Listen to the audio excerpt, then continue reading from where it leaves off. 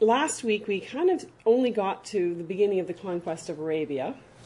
So I'm going to kind of move forward from there. And what I decided is it was supposed to be sort of divided into history and teachings of Islam. So what we're going to do is look at the conquests, and then we're going to actually go into the teachings about jihad, because we really just can't cover everything. It would take many hours. So, so we began to talk about how things did not go so well for Muhammad in Mecca when he began to share these new ideas.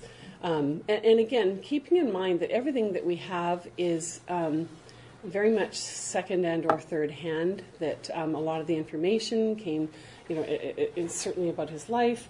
The first biography came, 100 years after, and then all the following ones added a whole bunch more details that you go, well, where were they getting those details at this point? But so this is as best it can be pieced together, and there'll be different versions that include different things, or maybe we'll dispute certain aspects of things. But this is the general understanding of probably what happened.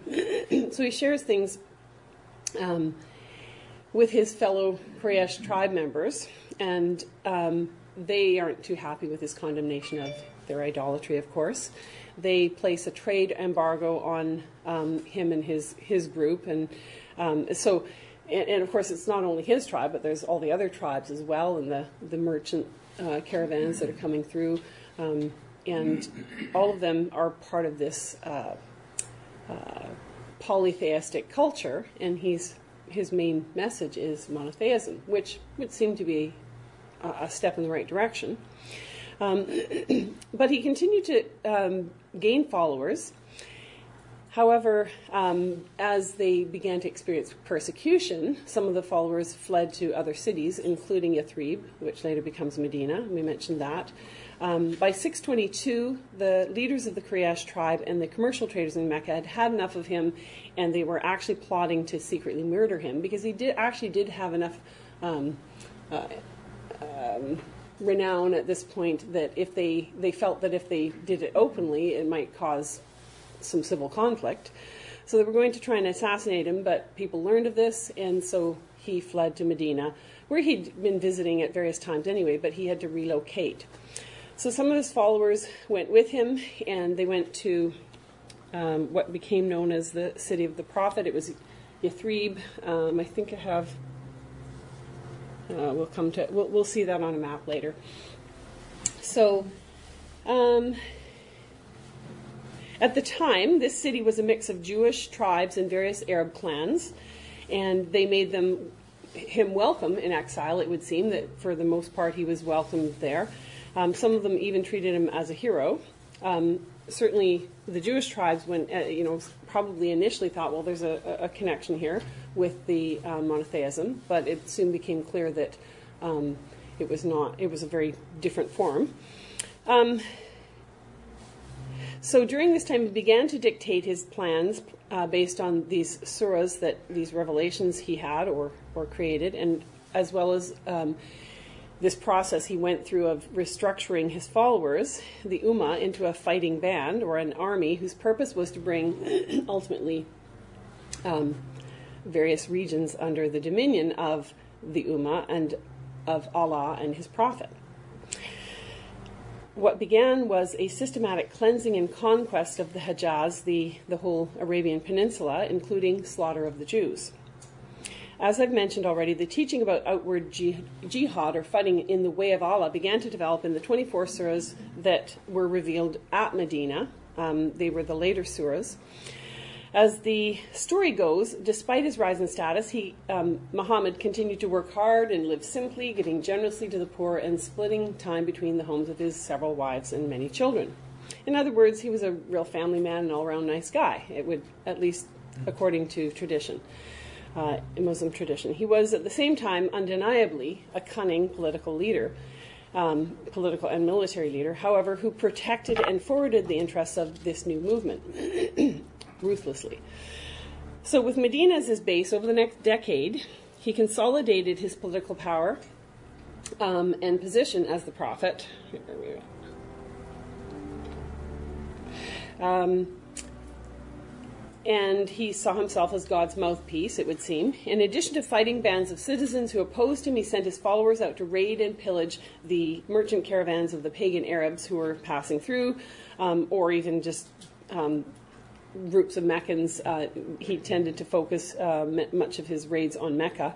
And of course, raiding of rival tribes' caravans was a not so uncommon practice in the fragmented Arabic culture of the time. A convenient way of financing and feeding your own group was to just take from others, right? In response, the pagans began guarding their caravans with armed soldiers, and full-scale conflicts ensued. So, again, the culture was one of tribalism, was murder wrong? Well, sure, if you murdered your clansman, but it wasn't so bad if you were murdering someone who you didn't know, right? And so these values that he was bringing, as we'll look at later, had certain positive aspects to them. It seemed to elevate the culture to some degree, but of course not in the way that the gospel does. It was simply a form of godliness, but without the power of the cross, right? So entire books were written on his military career, or have been written throughout Islamic history, and his devoted followers today treasure the stories of his exploits. 3 major conflicts with Meccan leadership were the battles of Badr, Uhud, and Trench in 624, 625, and 627, all part of the context of the Quran's teachings. In 624 AD, the Muslims attacked and defeated a heavily guarded merchant caravan, taking many of the pagans captive. An instant, I mentioned this was Battle of Badr, which was the first major battle. And of course his followers risked life and limb in these ventures, and for their willingness to die for his cause, he promised them paradise.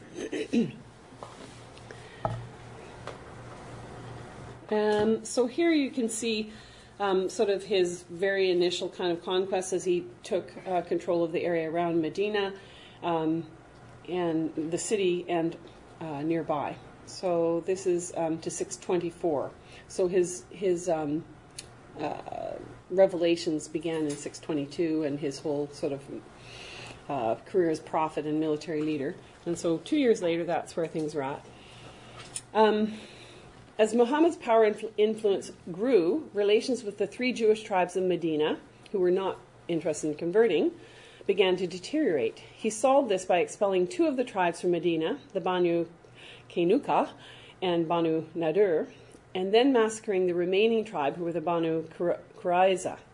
Such actions were supported by many teachings in the Quran or in the surahs, and so the question is kind of, again, a chicken and egg, right? So which came first, the surahs and then those actions which flowed out of them, or was it to justify the actions they came? Well, we can't be sure, but at any rate, his ideology had shifted from one of defensive and survival when they were back in Mecca and were in the minority and were persecuted, to throwing his weight around as he gained popularity and control. And of course, we can contrast this, and we can't spend too much time on these passages, but with Jesus, the Lamb of God, and his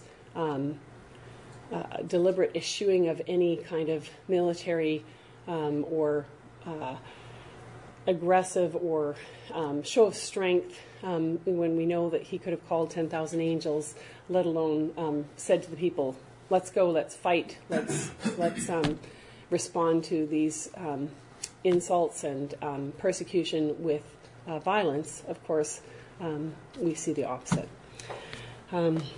So we can't go through the scriptures that refer to that, but I'm sure you're all familiar with them. So the conquest of Mecca in 630. When the Meccans failed repeatedly to crush the small but growing new movement, it was only a matter of time until their own ultimate downfall became a certainty. The Muslims expanded their power through alliances as Muhammad gradually consolidated the Arab tribes under the banner of Islamic monotheism. Meanwhile, the Meccan leadership dwindled and lost influence. In 628, he marched on his hometown of Mecca in Hajj, or pilgrimage.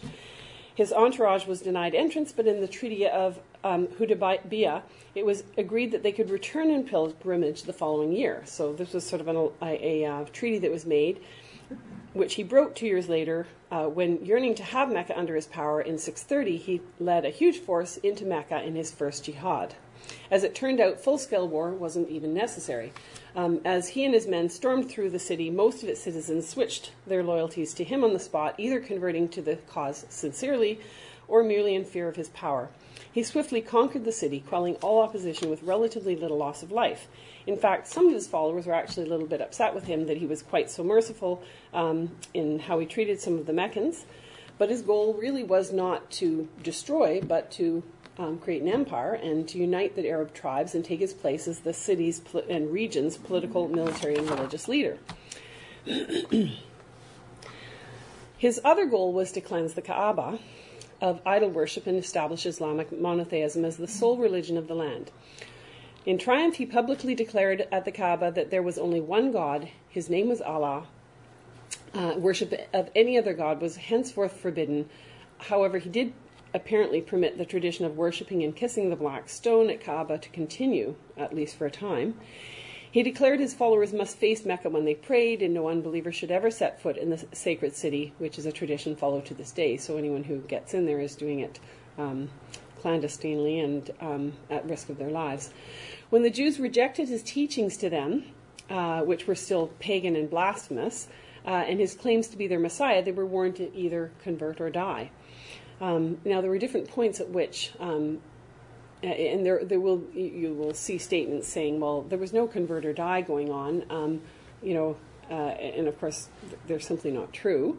But no, it was not that in every case, every person was forced to, but there were points at which this did occur, and so it did occur at this point, and many of them chose death. At least 600 were killed, 600 men, and buried in the marketplace in Medina, while women and children were taken as slaves. And Muhammad took one of the beautiful young Jewish girls as a concubine. All non-Muslims were driven out of Mecca and Medina, and it remains so to this day. Muhammad, by the way, in addition to revelations, experienced visions, and in one dream he was purportedly flown by a winged horse to the Wailing Wall in Jerusalem, and this led to his conviction that Jerusalem itself was a holy city for his people, the Muslims, because of his connection again to Abraham, and in his mind being the true line of promise through Ishmael. So, of course, Jerusalem has been a bone of contention between the Muslims and the Jews and Christians ever since. It's difficult to know of such stories whether or not did he have this dream inspired by God, Satan, or Allah, the Satan, or the workings of his own subconscious, and relate it to his followers who eventually accurately recorded this item of oral history, or B, he merely claimed to have had such a dream, or C, a later follower merely claimed that Muhammad had related the dream and entered it into the record. So what I'm saying is, when I give details like that, we're not sure about some of those kinds of details, right? Did he say he had this dream, or did someone later put those words into his mouth? We can't be sure on some of those details. So, so that's the Kaaba in Mecca today.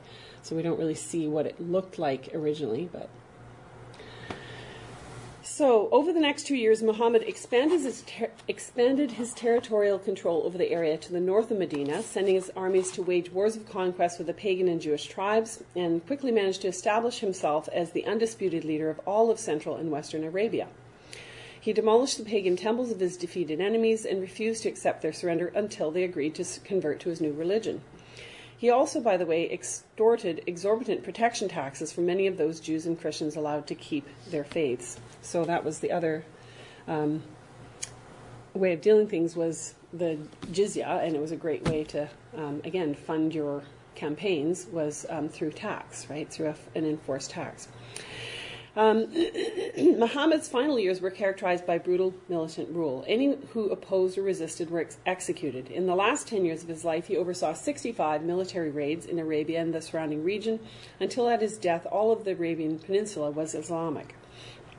He became extremely powerful as both a religious and military political leader.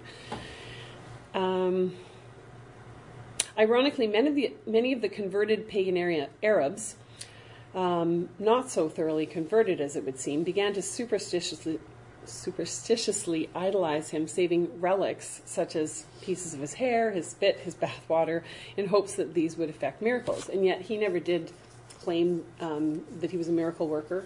There's no, and Islam does not claim that he worked miracles. So there were no signs and wonders that validated his ministry. That you could say, well, okay, how do the people of Islam validate that this was truly a prophet of God based on one testimony, his own? God told me, right? So you either accept that testimony, or, although you can also look at the wonder of his military conquests and how incredible that was. I suppose you could say, well, there seems to be some kind of power at work here. So he himself claimed to be a mere mortal, God's prophet and messenger, but a fallible human being nonetheless. And as already mentioned, he promised his followers eternal paradise in the afterlife that they fought for and died for, his cause, Allah's cause. And this underpins Islamic jihad and terrorism to this day, which we'll look at in a moment. So now we're going to try and just skip through, and here's some excerpts from the Quran. "O you who have believed, prescribed for you is legal retribution for those murdered, the free for the free, the slave for the slave, the female for the female." So you could say, well, is this just like civil, kind of a civil type of thing, like where, today if someone takes a life, at least in some places we say, okay, well then they should be executed for their murder.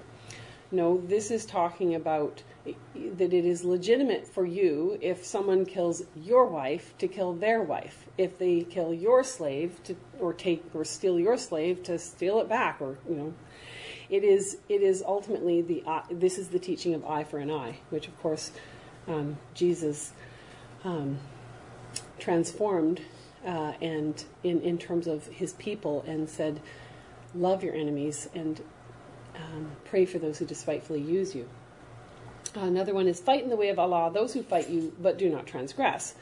And kill them wherever you overtake them, and expel them from wherever they have expelled you. And fitna is worse than killing. What he means is civil unrest. It's better for us to kill and bring things back into an equilibrium in society, our society, as we expand, than to have civil strife.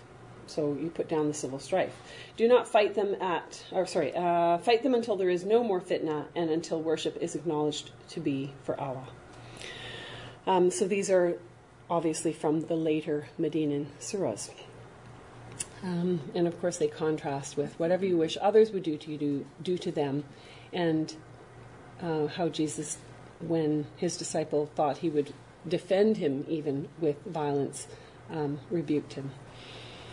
And because his kingdom is not of this world, but the Islamic kingdom is very much of this world, even though there's this sense of this Islamic paradise that is promised if you die in this world, it is a very earthy and human ideology.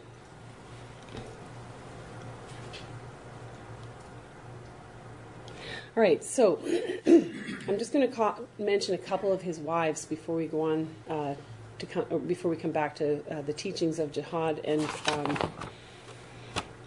no, actually, I should say that. We're going to do a few more things when we get to that.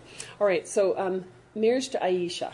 He married his first wife, Khadija, which I think I mentioned last week, while he was just an ordinary Joe, or as I like to say... Our gender's name's Khadija. She's Muslim. Oh, well, here's my joke. He was just an ordinary Joe, and then I said, or rather an ordinary Mo. When Muhammad's first wife died, he married two new ones, and as he grew in status and power, he took on a series of further wives. He married Aisha at age 6 and consummated the union when she was just 8 or 9. Now, this sounds horrific to us, but it was not that uncommon of the day, because he was still a product of his own culture as much as he was transforming his culture. So another marriage worth mentioning is Zainab. This was the wife of his adopted son, and one day he knocked on the door, and she came to the door in a slip, and he was enamored. And when Zayd learned that he was attracted, his adopted son learned that he was attracted to his wife, he's like, well, you can have her. I don't really like her anyway. And he's like, oh, no, I couldn't. And then, after a time, however, they decided to divorce anyway. And shortly after that, the power of revelation came over Muhammad, and he received the word that Allah had given Zainab to him in marriage, even from heaven. So that this was a heavenly decree. Who was he to disobey the voice of God? And it would seem that the strong and long-standing tradition and taboo against marrying a daughter-in-law, even of an adopted son, had been nullified in his particular case, and he was free by divine fiat to satisfy his lust for Zainab. And of course, it's not put in the terms that I'm putting it, but that it ultimately is consistent with Muslim tradition in the Hadith. So, furthermore, Zainab became his fifth wife, which was in contravention of the limit of 4 that's actually recorded in the Quran for Muslims, and he ultimately had a total of 10. And just another quick look at this teaching. Divorce is twice, and the interpretation of that means you can send your wife away twice, right? You can say, I divorce you, get out. You burnt the dinner again, or whatever it is, I'm displeased. Send her out. You can do that twice, then either keep her in an acceptable manner or release her with good treatment. So again, this was in some ways, improving on the culture, because at the time, a man could just dump her whenever he wanted and say, I'm displeased, get out, and then take her back when he felt like it, and then dump her again. And so it was saying you can do that twice, okay? But that's it. The third time, you either decide you're going to make it work, but if you divorce her a third time, then it's not lawful for you to afterward marry her until she's married someone else, and then that marriage is ended, then you can take her again, right? And of course, again, how does this contrast with the glory of God's word and the teachings and the way in which Jesus elevated the status of women and the rights of a woman within a marriage and the value that God places on monogamy and everything. So, where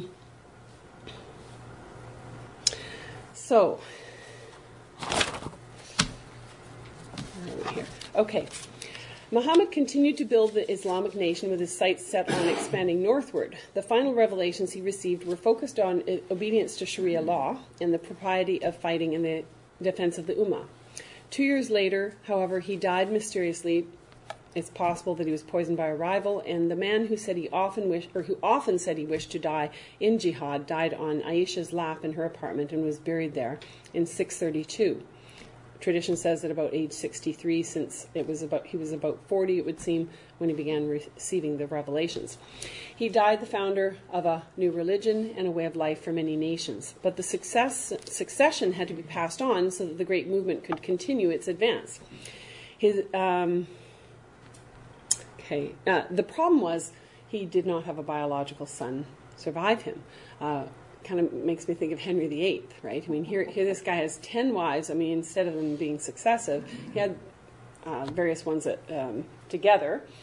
And he did have some sons who did not make it through childhood. He did have daughters survive him. But despite those wives, God's purposes were fulfilled in that he did not have an heir. But that led to a lot of problems for the growing movement.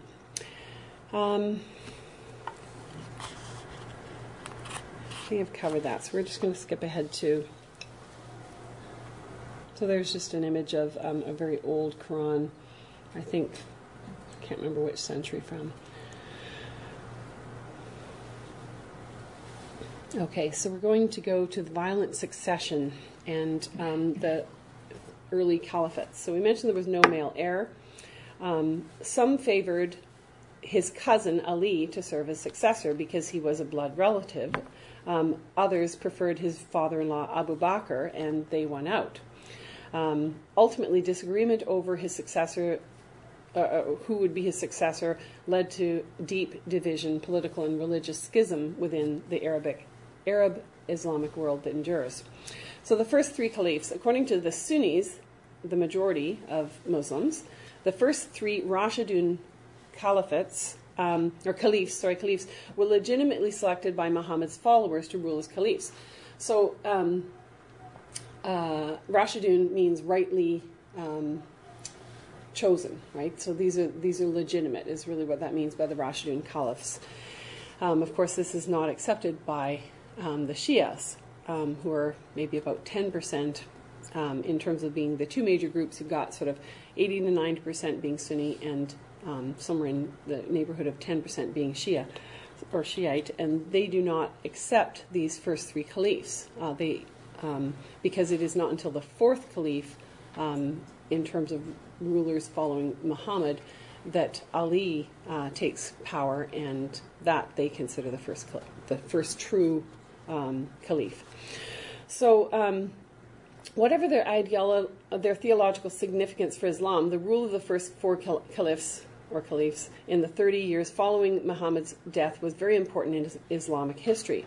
This period was rife with political intrigue, corruption, assassination, civil war, but at the same time, very impressive military conquests. So the first caliph was Abu Bakr, as we mentioned, who was a close friend and father-in-law to Muhammad. He was voted in a sense. His youngest daughter, who had married Muhammad at 8 or 9, I think this was Aisha, and had been widowed at 10, became queen of the realm and helped her father dictate policy. Some Arab tribes pulled out of the political coalition in the wake of Muhammad's death.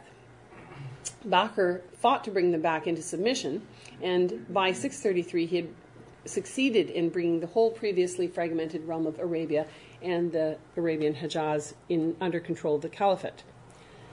These are just some images of caliphs, some artist images. All right, the second caliph was Umar, a cousin of Muhammad, who had been appointed or voted successor, but I think this was probably a more distant cousin or by marriage. He survived 10 years before he was murdered.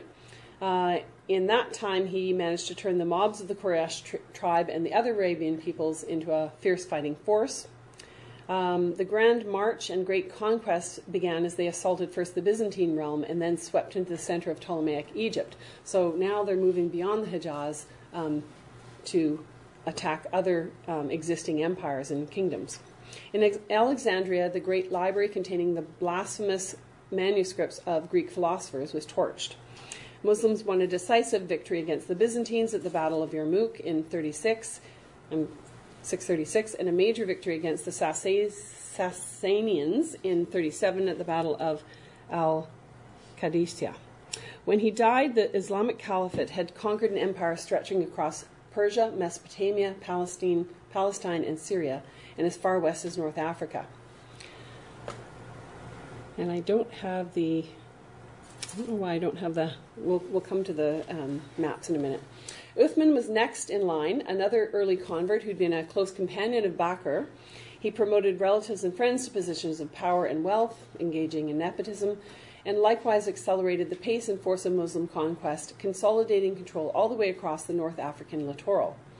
Despite their success at annexing more and more territory, the people of Islam were plagued by internal strife, spawning a series of civil wars, and Uthman himself grew so corrupt that some of his opponents started a rebellion or a jihad against him, and he was ultimately assassinated by an angry mob in 656. The fourth caliph, as we mentioned, is Ali bin Abu Talib, hence the word Taliban. He was connected by blood, adoption, and marriage, being Muhammad's cousin and adopted son. He married also Muhammad's daughter Fatima. Ali became the next caliph, but was unpopular with many, and rebellion broke out almost immediately. Ali tried to reverse some of Uthman's corruption and nepotism, and removed many of the governors and officials that he had appointed. Muawiyah, a powerful relative of Uthman, who was governor of Syria, demanded revenge on those who had killed Uthman, but Ali tried to compromise, and in so doing alienated some of his own followers by negotiating with this dissenter. He was also opposed by Aisha, wife of Muhammad, who at this point was probably closer to 20. The opposition led to civil war that ended with Ali's assassination in 661. Defeated in battle, he was murdered as he tried to escape into a shrine, and thus began the divide between Shiites and who were followers of what they considered the rightful caliph and the Sunni majority. What followed that was the Umayyad Caliphate. Muawiyah, I cannot say this name, Muawiyah, went on to establish the feudal-style Umayyad Caliphate, which continued until 750 with its capital in Damascus. Non-Arabs and even those who converted were treated as second-class citizens. So again, if you didn't convert, there was the jizya, the poll tax, the protection tax really, and just basically the fact that you would have to exist as a second-class citizen. Those who supported all four Rashidun caliphates, as well as the Umayyad Caliphate, became the Sunni Muslims, and we already mentioned that. So then we have the Hussein Rebellion. When Muawiyah died in 680, his son Yazid succeeded him. Hussein, grandson of Muhammad and son of Ali bin Abu Talib, initially renounced his rights to the caliphate, but changed his mind later and launched a massive rebellion. Hussein was killed in the Battle of Karbala, after which his family, including a 6-month-old son, was slaughtered, though most of the women and children were taken prisoner. Outrage over his death helped undermine the Umayyad Caliphate's legitimacy, and rebellion was continued by his son, also Hussein, and rebellions continued to occur periodically in the centuries that followed. For example, a dispute over succession led to the Third Muslim Civil War that raged for 2 years, from 744 to 746. Violent civil conflict in Islamic countries such as Afghanistan and Iraq continue, as we know, to this day. And then there was the Abbasid rebellion, but I'm going to skip that and just mention the stark contrast between the followers of Jesus Christ and how they died, and what happened with the legacy that Jesus left versus the legacy left by Muhammad. There was incredible expansion, but at the same time, terrible military strife and suffering that went on. And so, what we can't do is talk about the Quran itself, because we're going to just skip ahead to talk about the teachings of, and many other things here we're going to skip over.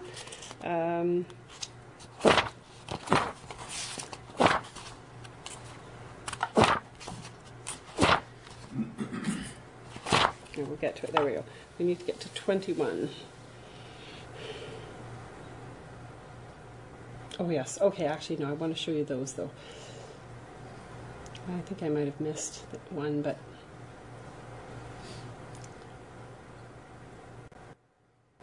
there. Okay, so here is the spread of Islam to 634. So, a short time after Muhammad's death, and 640, and 661. So it is pretty incredible what happened in the space of 20, 30 years. And 670, and 710, and 733. You can see now already we even have the Iberian Peninsula, right, by 733. So this is about 100 years later, after his death.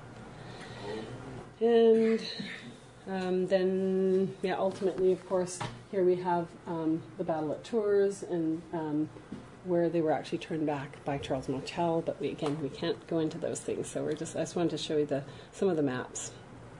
Sorry about this. There we are. Okay. So the Quran and Jihad. So first we're going to look at the soft selling of jihad from the Muslim perspective, or the moderate Muslim, as it would be called, perspective. The word jihad stems from the Arabic root word, which really includes sort of 3 letters, a J, an H, and a D, because, of course, like Hebrew, it didn't initially have the vowels. But this word means strive. Other words derived from it include effort, labor, fatigue. Essentially, jihad is an effort to practice religion in the face of oppression and persecution, it is said.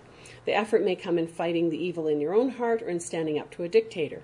Military effort is included as an option, but as a last resort, and not to spread Islam by the sword, as the stereotype would have one believe. So this is the moderate Muslim perspective on what jihad means. The Quran describes jihad as a system of checks and balances, as a way that Allah set up to check one people by means of another. When one person or group transgresses their limits and violates the rights of others, Muslims have the right and duty to check them and bring them back into line. There are several verses of the Quran that describe jihad in this manner, including, "And did not Allah check one set of people by means of another? The earth, if he did not do this, the earth would indeed be full of mischief." Islam, again, this is giving the Muslim perspective, never tolerates unprovoked aggression from its own side. Muslims are commanded in the Quran not to begin hostilities, embark on any act of aggression, violate the rights of others, or harm the innocent. Even hurting or destroying animals or trees is forbidden.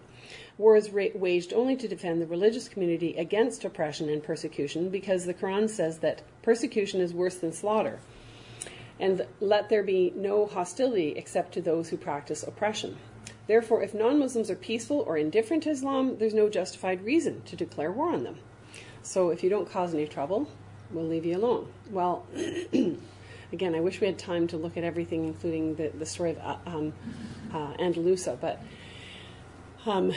so really, again, the best case scenario for minorities within a Muslim context is if you keep your head down and you keep quiet and you don't make waves and you don't criticize Islam, the Prophet, Allah, Muhammad, or any of his successive leaders, we're fine. You're not going to have any problems. Is what the teaching is. So that's sort of the best case scenario, and that's what really this is saying. That's what underlies what it's saying.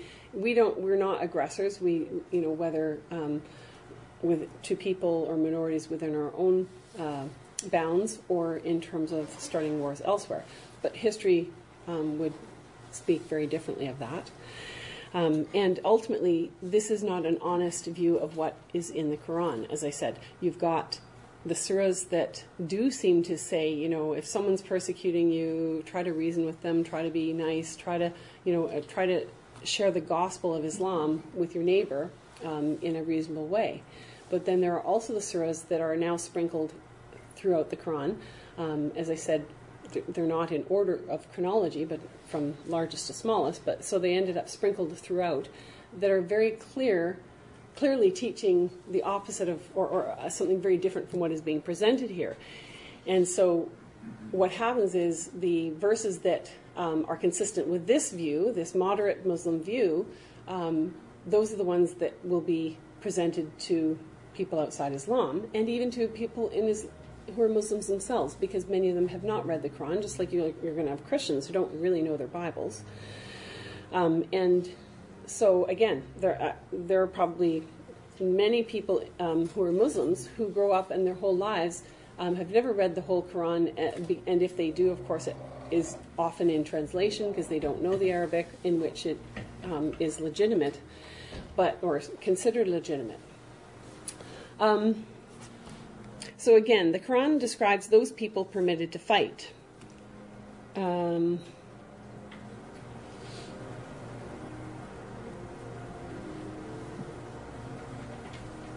don't have that there for you. So they are those who have been expelled from their homes in defiance of right for no cause except what they say, that they say, "Our Lord is Allah." Did not Allah check one set of people by means of another? There would surely have been pulled down monasteries, churches, synagogues, and mosques in which the name of God is commemorated in abundant measure. Because, again, Islam initially saw itself as being consistent with, or being a sister religion or brother religion to Christianity and Judaism. And so it initially had this attitude that it could coexist peacefully, and that the Christians and Jews would see the light and would come to Islam and realize that this was the final revelation. But when that didn't happen, of course, the tune changed. So these kinds of statements come from earlier on in Muhammad's revelations. And yeah, so Richard Bailey has written on Islam and on the stages he sees as being the development of jihad in, how can I put it? There are different ways in which it can occur. Of course, there were times when there was simple conquest. They simply went and attacked a region and took it over. But there's other ways in which it occurs. And so there are 4 stages that he describes. So stage 1 is when they were, as we know, living as a persecuted minority, and as they may be living as a persecuted minority even today in certain areas. So at this point, of course, there's no retaliation, and jihad is considered only spiritual. And we've already kind of covered that in terms of what their experience was in Mecca initially. And there's various verses that support that. Have patience with what they say, leave them with noble dignity, and leave me alone to deal with those in possession of the good things of life who yet deny the truth, and bear with them for a little while. Say, O ye that reject faith, I worship not that which ye worship. To you be your way, and to me mine. But leave them in their confused ignorance for a time. So that was the initial stage. Stage 2 was the initial instructions in Medina, which were defensive fighting was now permitted. Several months after they arrived in Medina, they began looting the Meccan caravans passing through the area. It's kind of hard to understand how someone who claims to be the prophet could adopt the carnal pagan practice of robbing the caravans of other tribes, calling this striving in the way of God, and how this is non-aggressive. But at any rate, it was treated as defensive fighting. We have to do this. We've been exiled. We've been persecuted ourselves. So really, this is justified retaliation. And so surahs would be, to those against whom war is made, permission is given to fight because they have been wronged. Did not God check one set of people by another? And those who leave their homes in the cause of God and that are then slain or die, on them God will bestow verily a good provision. One of the many verses that says, don't worry, if you fight in the cause of Allah, God will reward you and will requite you. Stage 3, revised instruction in Medina. This was defensive fighting commanded. A few months after granting permission to fight in self-defense, the command was given, making war in self-defense a religious obligation. At first, the only enemies in the picture were the unbelievers of the idol-worshipping Quraysh tribes in Mecca, who had first, in a sense, declared war on the Muslims, as I said. Starting with the Battle of Uhud, the hypocrites, or Arabs who had claimed to be Muslims but really did not believe, began to show themselves to be actual enemies, and later the Jews were considered enemies.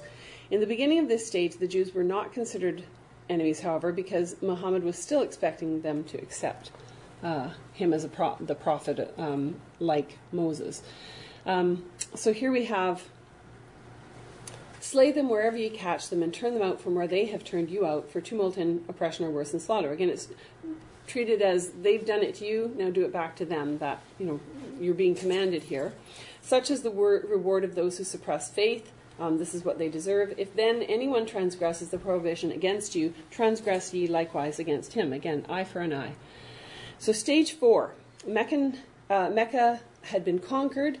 Now offensive war at this stage was commanded to kill pagans and humble Christians and Jews. The Muslims continued to gain strength until the Meccans surrendered in 630. Most of the pagans of the city became Muslims, so Muhammad and his followers were able to take over the city, cleanse the Kaaba, we said. At this point, a new order was given to fit the new situation. By this time, it was evident that the Jews would not accept Muhammad's claim to be a prophet, so the list of enemies now included all unbelievers, including Jews and Christians. Now it's no longer just defensive fighting, but aggressive jihad against all believers that is commanded. And since this is the final teaching of the Quran regarding jihad, it is what is still in force today, in the sense it is, but these stages still tend to occur. And there's another, if we get time, description that's been given of the more subtle jihad that happens of a culture, the cultural jihad, where the initial stage is to simply kind of infiltrate, and then as you consolidate your position, you begin to demand more and more recognition, and ultimately begin to impose ideas. And so that's happening already in areas of Europe. They're already in this algorithm kind of gives, I think, 5 stages, and Europe is already in stages 3, 4, and 5 of that, right? In terms of, as this gentleman here was mentioning earlier, in London, even areas, or in England, in the United Kingdom, there are areas, and in Germany, certainly Sweden, which is a very high population of Muslims, there are areas in which Sharia law is in effect already, and it's known. It's not sort of just like there's at first it's sort of quietly done under the radar, secretly, privately within the community, where it would obviously you would be in contradiction of the laws of the land. But more and more, it's getting to the point where they can boldly do these things and really not have to worry about repercussion. So, a very important principle in the teachings of Islam is the law of abrogation or substitution. According to the Quran itself, God sometimes substitutes a better verse or passage for one that had been previously given, thus superseding the first one. So, well, that was for that time, but this is now the new teaching, this is the new idea. And how does this sit with the idea that all these surahs that formed the Quran were the eternal word of God, inscribed and enshrined and enthroned in heaven from eternity past, and yet there's an admission here that there's not a consistency, that this said this and now this supersedes that, this abrogates that, this substitutes that.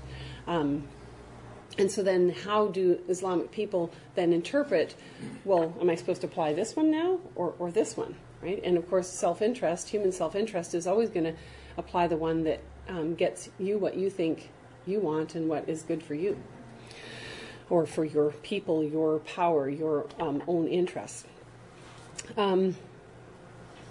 So all Muslim scholars believe that God replaced some earlier verses by substituting later verses, but opinion differs as to which verses supersede which other ones.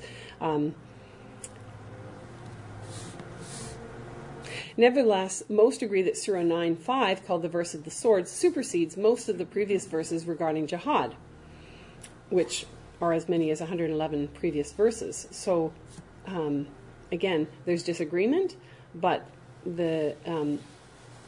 for the most part, there's an agreement that this supersedes. But again, we're not denying the fact that there are moderate Muslim communities that would tend to emphasize the less aggressive verses in terms of jihad. In spite of this general agreement, many today quote the previous replaced verses in order to validate their perception of Islam being a peaceful religion. Thus, modern liberal Muslim leaders, especially here in the West, are teaching what could be called the Islam of Mecca, with its emphasis on nonviolence and tolerance. At the same time, the Islam of Medina, with its more aggressive totalitarian nature, is what is being practiced and taught by orthodox fundamentalist Muslims in most parts of the Muslim world.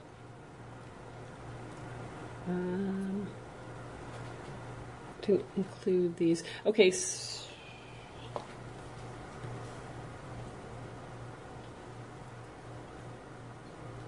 Oh, I didn't include these. So here are just a couple of other surahs. None of our revelations do we abrogate or cause to be forgotten, but we substitute something better or similar. What it's saying is, again, not consistent with itself, but knowest thou not that God hath power over all things? And then God doth blot out or confirm what he pleases, with him is the mother of the book. And when we substitute, then later in another surah, when we substitute one revelation for another, and God knows best what he reveals, they say, thou art but a forger. Wait a second. There were people who then going, wait a second. So you said that, and now you're saying this. But those people, they just don't understand. So they just don't get it, is what it goes on to say. They don't realize how God does things. So the hadith on jihad. 200 to 300 years after the death of Muhammad, several men devoted their lives to collecting verifiable traditions, Sahih hadith, concerning the teachings and actions of Muhammad as witnessed by his followers and passed on through other reliable believers. Among the 6 most respected hadith collections, Muhammad bin Ismail bin al-Mughira al-Bukhari's 9-volume collection is the most respected of all. Dr. Muhammad Muhsin Khan, who translated Imam Bukhari's work into English, wrote, "It has been unanimously agreed that Imam Bukhari's work is the most authentic of all the other works of hadith literature. In his careful investigation, Bukhari accepted as authentic only 7,275 out of the 300,000 hadith that he heard." So there was a huge body of tradition that, again, some accept this, some accept that in terms of details about what Muhammad and his followers did and said in those first 20 to 100 years. And so this guy is sort of the one who's considered conservative and very scholarly and who sifted through all of those and decided these are the 7,000 that are valid, right? So if you take his word, those are the ones that are, and in a sense, it's like, it's been said that you can't say that Jesus and Muhammad are parallels, but that the Quran itself is parallel to Jesus, in the sense Jesus is the Word of God, his Gospels, right, and are what we know Jesus by, and so he's the Word of God, and then the Quran, in a sense, is their Jesus. Whereas I would compare the Hadith in some ways to the rest of the New Testament, in the sense that it kind of goes on and says, well, this is all the stuff that happened to the Christians, right? It's sort of the history of what happened and various ways of interpreting Jesus' teachings. Do you see what I'm saying? So you've got sort of the Jesus and the Gospels, and then you've got the New Testament. Well, I would compare, in a sense, the Quran sort of takes the place of Jesus in terms of his word, and is in a sense this sacrosanct, worshipped, holy, perfect book in their view. And then the Hadith and Sunnah and other writings are a little bit parallel, perhaps, to the other writings of the New Testament and maybe the Church Fathers, is how you could compare them. So we're just about out of time here, so I'm going to finish with